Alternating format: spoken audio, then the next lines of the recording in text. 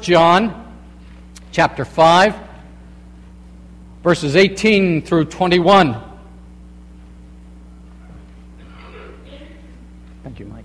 And we come to the conclusion of our study through this marvelous book. And Wes, if you would get that video clip ready for me. We come to this crescendo, finally, where John says, well, in your text, it's only 4 or 5 times, but the clauses are related to the verb we know. We know, we know, we know, we know, we know with confidence.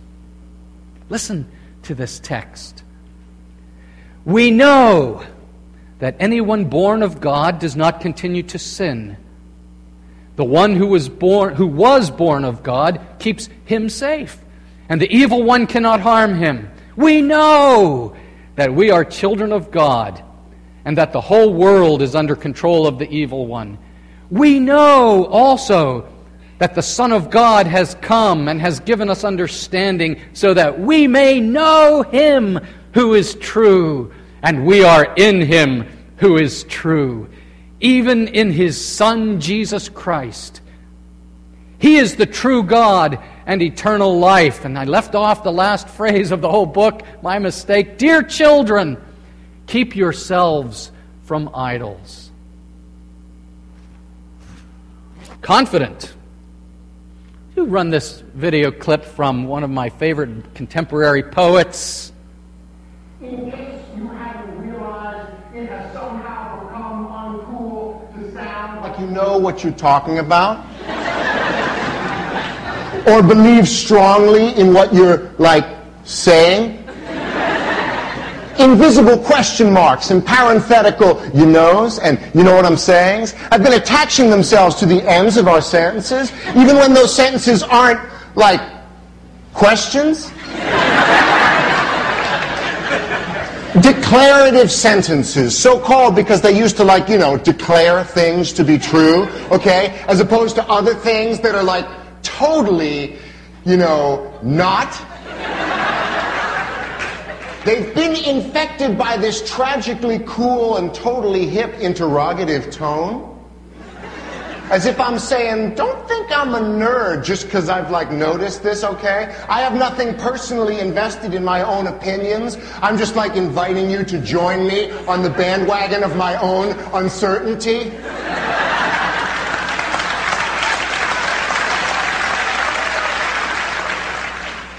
What has happened to our conviction? Where are the limbs out on which we once walked? Have they been chopped down with the rest of the rainforest?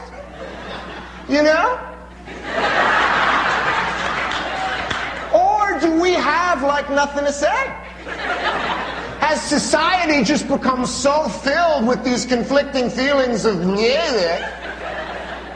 that we've just gotten to the point where we're the most aggressively inarticulate generation to come along since, a long time ago.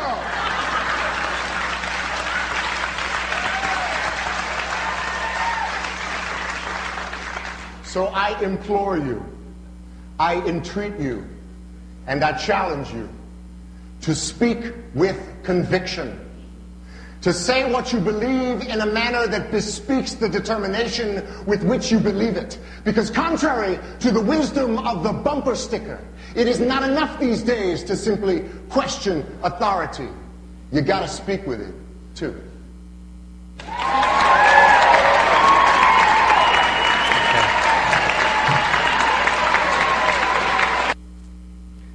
Christian confidence is not about arrogance. It's about confidence.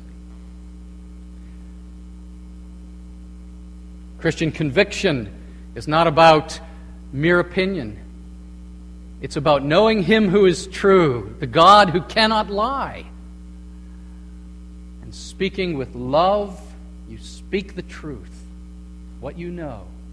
And you be faithful to what you know. You might say, I don't know much, but what I do know, remember the man who was born blind and Jesus gave him his sight, and then the Pharisees jumped all over him and criticized him and challenged him, and finally they said, wasn't Jesus a sinner? And the guy, he didn't know much. He says, whether he was a sinner or not, I don't know, but this I do know. I was blind, and now I see. And then he said to them, do you want to become his disciples too? What a model for us he is. John ends this beautiful little letter with confidence in what we know. As Francis Bacon said, knowledge is power. Oh, sure, you can have knowledge and not use it, but if you're a doctor, you better have knowledge about your field. If you're a lawyer, you better have knowledge about your field for your clients. If you're a scientist, before you start mixing those chemicals together, you better know what sort of reaction you expect from them. Knowledge is power. And when Francis Bacon said knowledge is power, he was really talking about knowledge of God. His power, the world has forgotten that. What do you know? What do you know? First point this morning that John lays out for us is that you are free from the power of sin. The second point is that you should know your identity as children of God. And the third point is you must know that the promises of idols are false. Let's look at these together. Point number 1, know that you are free from the power of sin. Because anyone born of God does not continue to sin, the Bible says.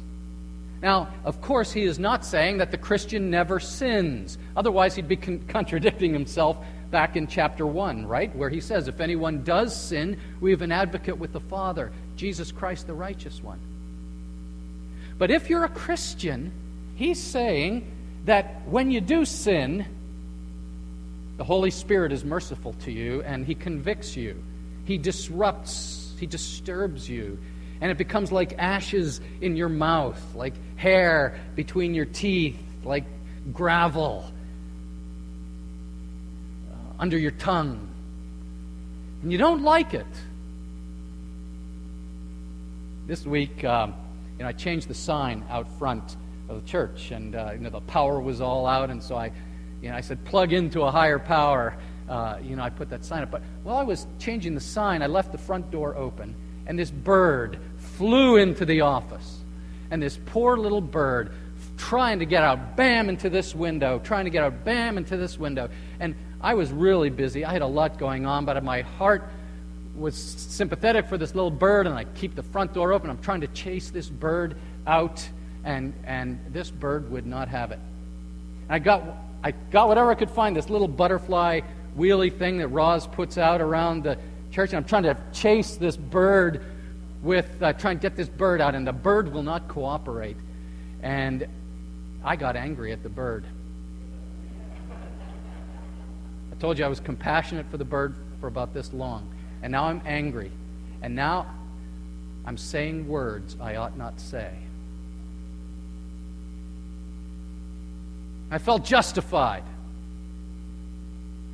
And the Holy Spirit said, John, you should not continue in this. This is not...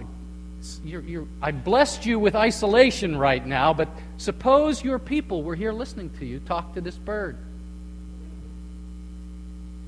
God worked in a simple, small way, a conviction of my sin in me, and I repented, thinking that I shouldn't be disturbed by this little bird. Who was I? God providentially brought this bird into my world, and I'm at His disposal. God, you're in charge, not me. Forgive me, Lord. A Christian does not continue to sin. Now, notice that he doesn't say that we have the power in and of ourselves to overcome sin. It's difficult in the Greek language, but what he's teaching is that the one who was born of God, and here the references to Jesus, keeps him, the child of God, safe. And the evil one cannot harm him. The keeping power against sin is not something that you cleverly work up in and of yourself. The keeping power belongs to Jesus. And I love this because we teach here that we are saved by His marvelous grace, but this passage also teaches us that we are kept by His marvelous grace. That Jesus Christ is at work in you because He lives in you. And He is the one who will keep you to the end. And this is good news. Isn't this good news? You don't keep yourself. Here, this text says, He keeps you. That Jesus Christ is stronger than the devil. He's tougher than the evil one. And He will not let that evil one destroy you. He will keep you. That's good news, isn't it? So you're saved by His grace. You're kept by His grace. But John says you need to know this. And you need to talk to yourself about this. Now, how do I explain this talk to yourself about this? Because apparently John is really coaching us here in this passage. Well, I love baseball. I love to play baseball. I was always fairly mediocre, but I love to play baseball. Nothing like going to the batting cages and hitting baseballs, but there's only one position as far as I'm concerned. There's only one position to play in baseball. All the others are dull and boring to me. One position, and I always played catcher. Why would I love the position of catcher? Because you're in on every pitch. Yeah, that's one reason. But you know why I love to be catcher? Because catchers get to talk. And catchers talk to everybody. Catchers talk to the batter when he comes in, the opponents, and he comes in and says, batter can't hit, batter can't hit. And the catcher talks to the pitcher. Fire it in here, fire it in. He talks to his teammates. Little chatter in the outfield, more chatter in the outfield. Let's talk to ourselves, encourage ourselves. These guys are nothing. Let's go. And he's in control. You know, he's always talking. We need to do this. It was a good fit for me, don't you think? Yeah, I know what you're thinking. But listen, Monday morning begins, and the cultural expectation is Miller time is over, the weekend is lost, and your boss is on your case. And your employees aren't performing to the standard you need. And the bills are more than the income. And a complaint is coming on. It's nothing specific. It's not like you're tempted to rob a bank or to run off and have an affair. But complaining is a sin, and there is this general Monday attitude of complaining, and it settles in your heart. And right at that point, catcher sees the temptation in the batter's box. He says, batter can't hit, batter can't hit. I know the Lord. This is the day the Lord has made, and I will rejoice, and I'll be glad in it. 1 out. 2 minutes later, you do start thinking about those bills, and there's not enough income to meet the outflow right now, and all of a sudden you start to worry. And you're not about to rob a bank, you're not going to run off and have an affair right now, but you are starting to say, my God is not going to be faithful to me.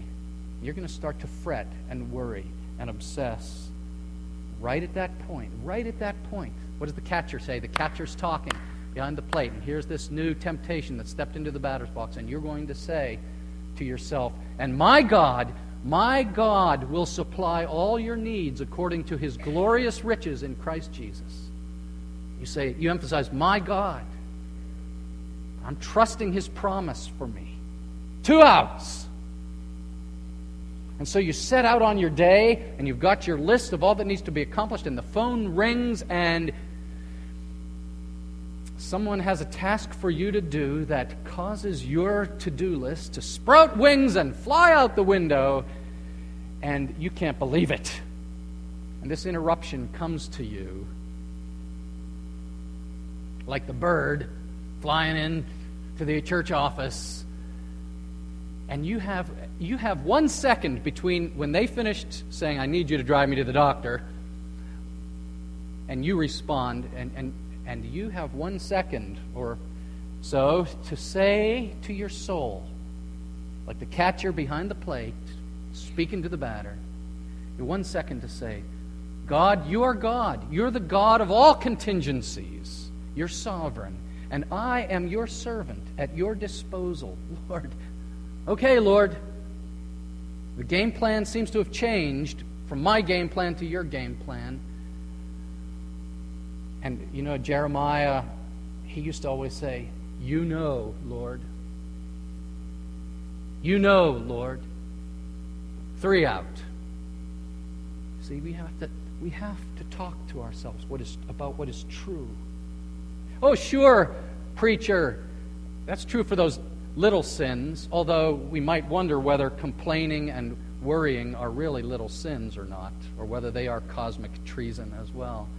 But what if you do struggle with drug addiction? What if you do struggle with sexual addiction? What if you do struggle, on the back of your sermon outline, I've listed a number of Christian organizations and even secular organizations that have lots of Christians in them. And you know what they teach you to do? They teach you to talk to yourself with accountability and with personal support. And if you struggle with alcohol issues, there are Christian people in Alcoholics Anonymous who will help you through that. If you struggle with sexual addiction, there are Christian people in Pure Life Ministries, Harvest USA. But what they teach is the same thing we just rehearsed. What they teach you to do is to be who you are in Christ and to speak to your heart of hearts the gospel and the truth of God, that you may repent and step forward in faith. Whoever you are, the elders of this church are committed to helping you walk. What do you do with your shame? Christina Rossetti, she told us, we have guilt, we have shame. We learn how to take it to Jesus and how to be made new. Well, that leads on to something deeper in verses 19 and 20, the second point, to know your identity as children of God. We know, he says, verse 19, that we are children of God and that the whole world is under control of the evil one. We know also that the Son of God has come and given us understanding so that we may know him who is true, and we are in him who is true, even in his Son Jesus Christ. He is the true God and eternal life. And something really fascinating and ironic is going on here, because as we've studied in the book of 1 John, John is fighting for the soul of the ancient church. And who is robbing that soul? It's a group of people called the Gnostics. And they were the people, remember, who said, you don't need this blood atonement. God would never have his Son die on a horrible cross. What you need is secret knowledge from the revealers like us. And what John is saying here at the very end, he says, you want knowledge? I'll give you knowledge.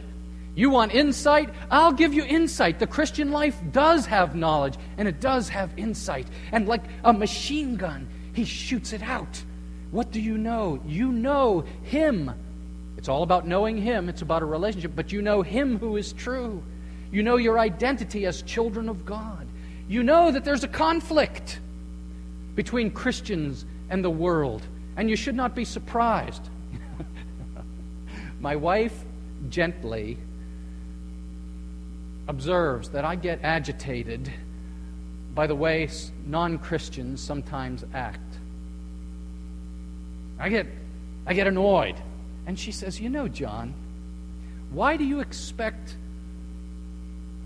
non-Christians to act like Christians?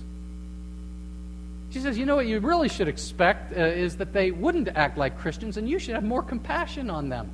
You should really be compassionate because they're blind. They can't see. They don't have any impulse to live for the glory of God. They don't care at all about the glory of God. You should have compassion. And Warren Christie's always saying that to me too. People in this church, thank you for counseling your pastor because he needs it. Instead, he says, you need to know that you are in him. And so, what do you need to remember? You need to remember who you are. You are children of God. And you need to remember whose you are. That you are in him. And this ultimately is the secret of the Christian life, isn't it? To know who you are. I am a child of God. You see, you need to learn to say to yourself, this is the catcher talking behind the plate, I am not an orphan.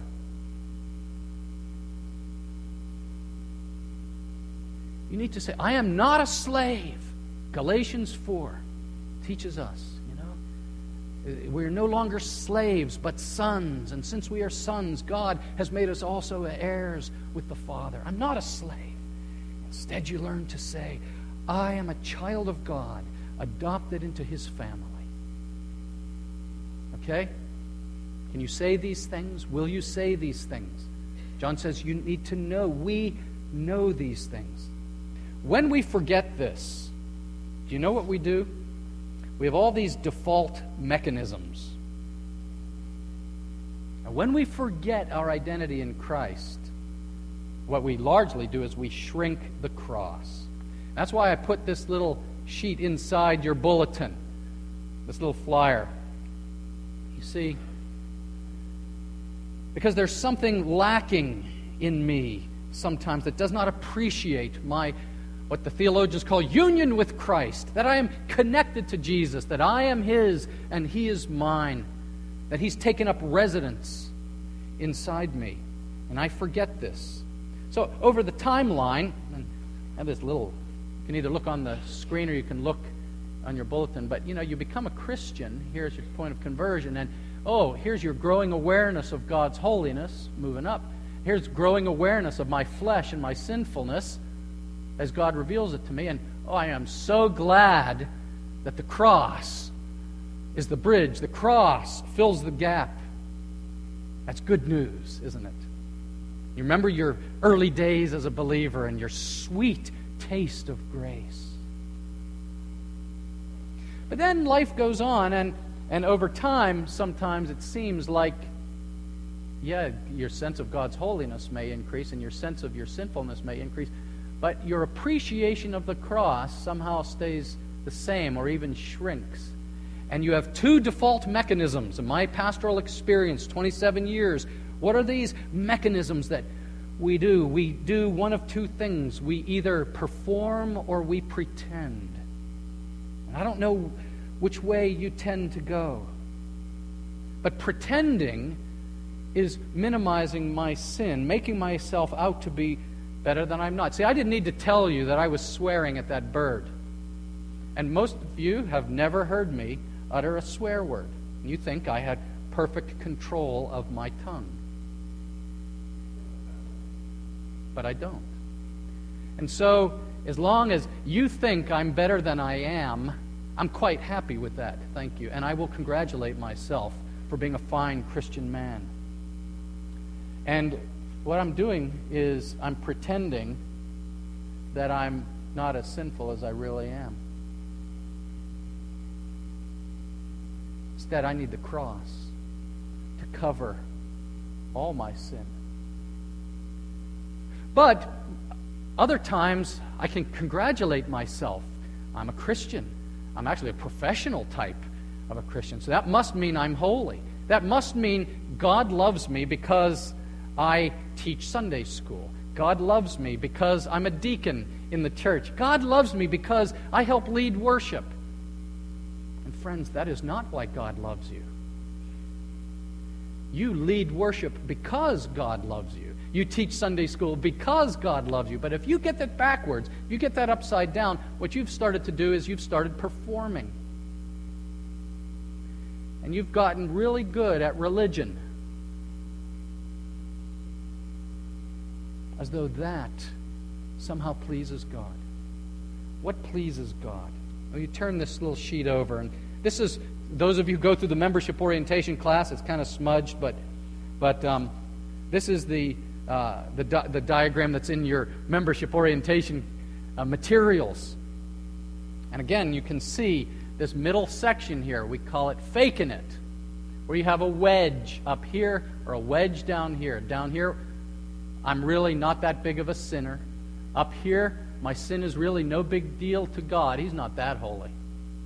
Instead, what John has taught us, so important as you speak and preach to yourself, I am loved I am accepted. I am forgiven. I am righteous. I am delighted in by God, and my true identity is in Christ. And my friend who drew this picture puts in the lightning bolt. That's where you find spiritual power. You see.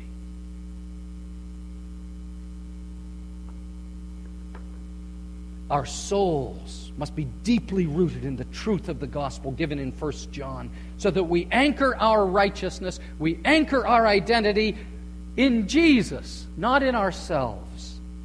We receive His propitiation for our sins, and He cleanses us of all unrighteousness. We are adopted as children of God, and this becomes central to our thinking. Well, third point. We know that the promises of idols are false. And there's this abrupt ending to our study in the book of 1 John. At the end of the passage, he says in verse 21, "Little children, keep yourselves from idols." And somebody might say, well, that's really not very smooth writing. Why would he bring this up right after he's talked about knowing your identity in Jesus? And if you think about it, maybe you will understand. What is an idol? An idol is something that promises you blessing, that says, I'm offering you life, but it's not reality. It's a lie that they can't deliver. And I was talking with one of the senior high students in our church, and he said to me, there are all these promises out there as I'm getting ready to step out into the world. We talk, what are they? He said, you know what they are. It's the promise of money. It's the promise that if I have lots and lots of money, I will be happy, happy, happy. Everyone will like me. That's life. And then he said, there's the promise of pleasure. And if I have lots and loads of pleasure, that's all I need.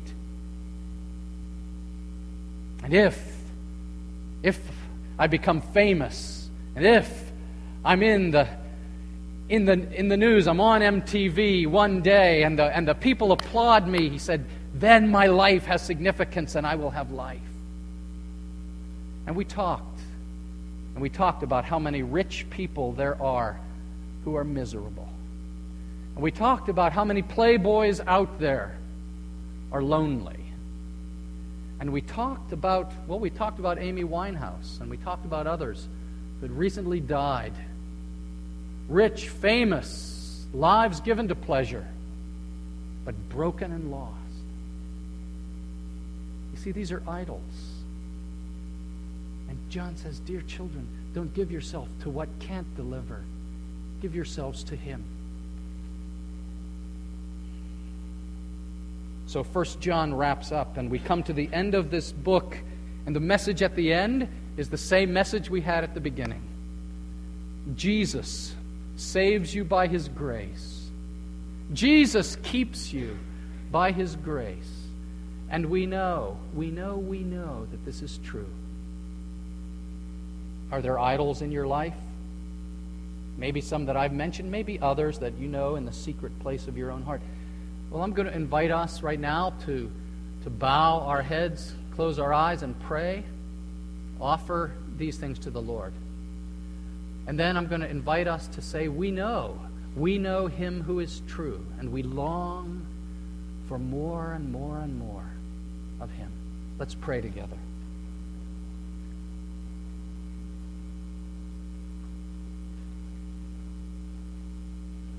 Lord Jesus, we know that You are true.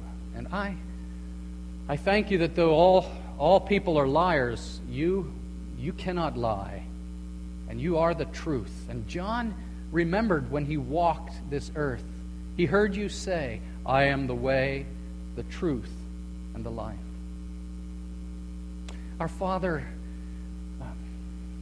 I want to confess that my heart, like what John Calvin said, our hearts are idol-making factories.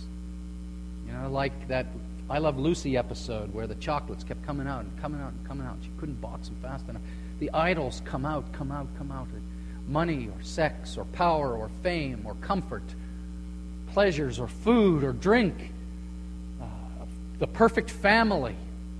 Lord, the great idol of our culture for sure has got to be, I need a perfect family. But whatever they are, Lord, and some things are good, it's just that they replace you. And so we take the sledgehammer right now to the idol. Jesus, if you're going to keep us from sin, the idol needs to be smashed. It needs to be broken. And in your own heart of hearts, just picture yourself a silly stone idol that really can't deliver. You say, I'm going to smash it. I'm going to let it go. Boom. And you are my portion. Everything else will fall in its place. Oh Lord, we love you. We exalt you. There is no one like you, many pretenders. But we are in Him who is true, even in His Son Jesus Christ. He is the true God and eternal life. You are ours, and we are yours, and we worship you. Amen. Well, let's stand and sing this song we love to sing. Lift up your voices, and let's raise the roof.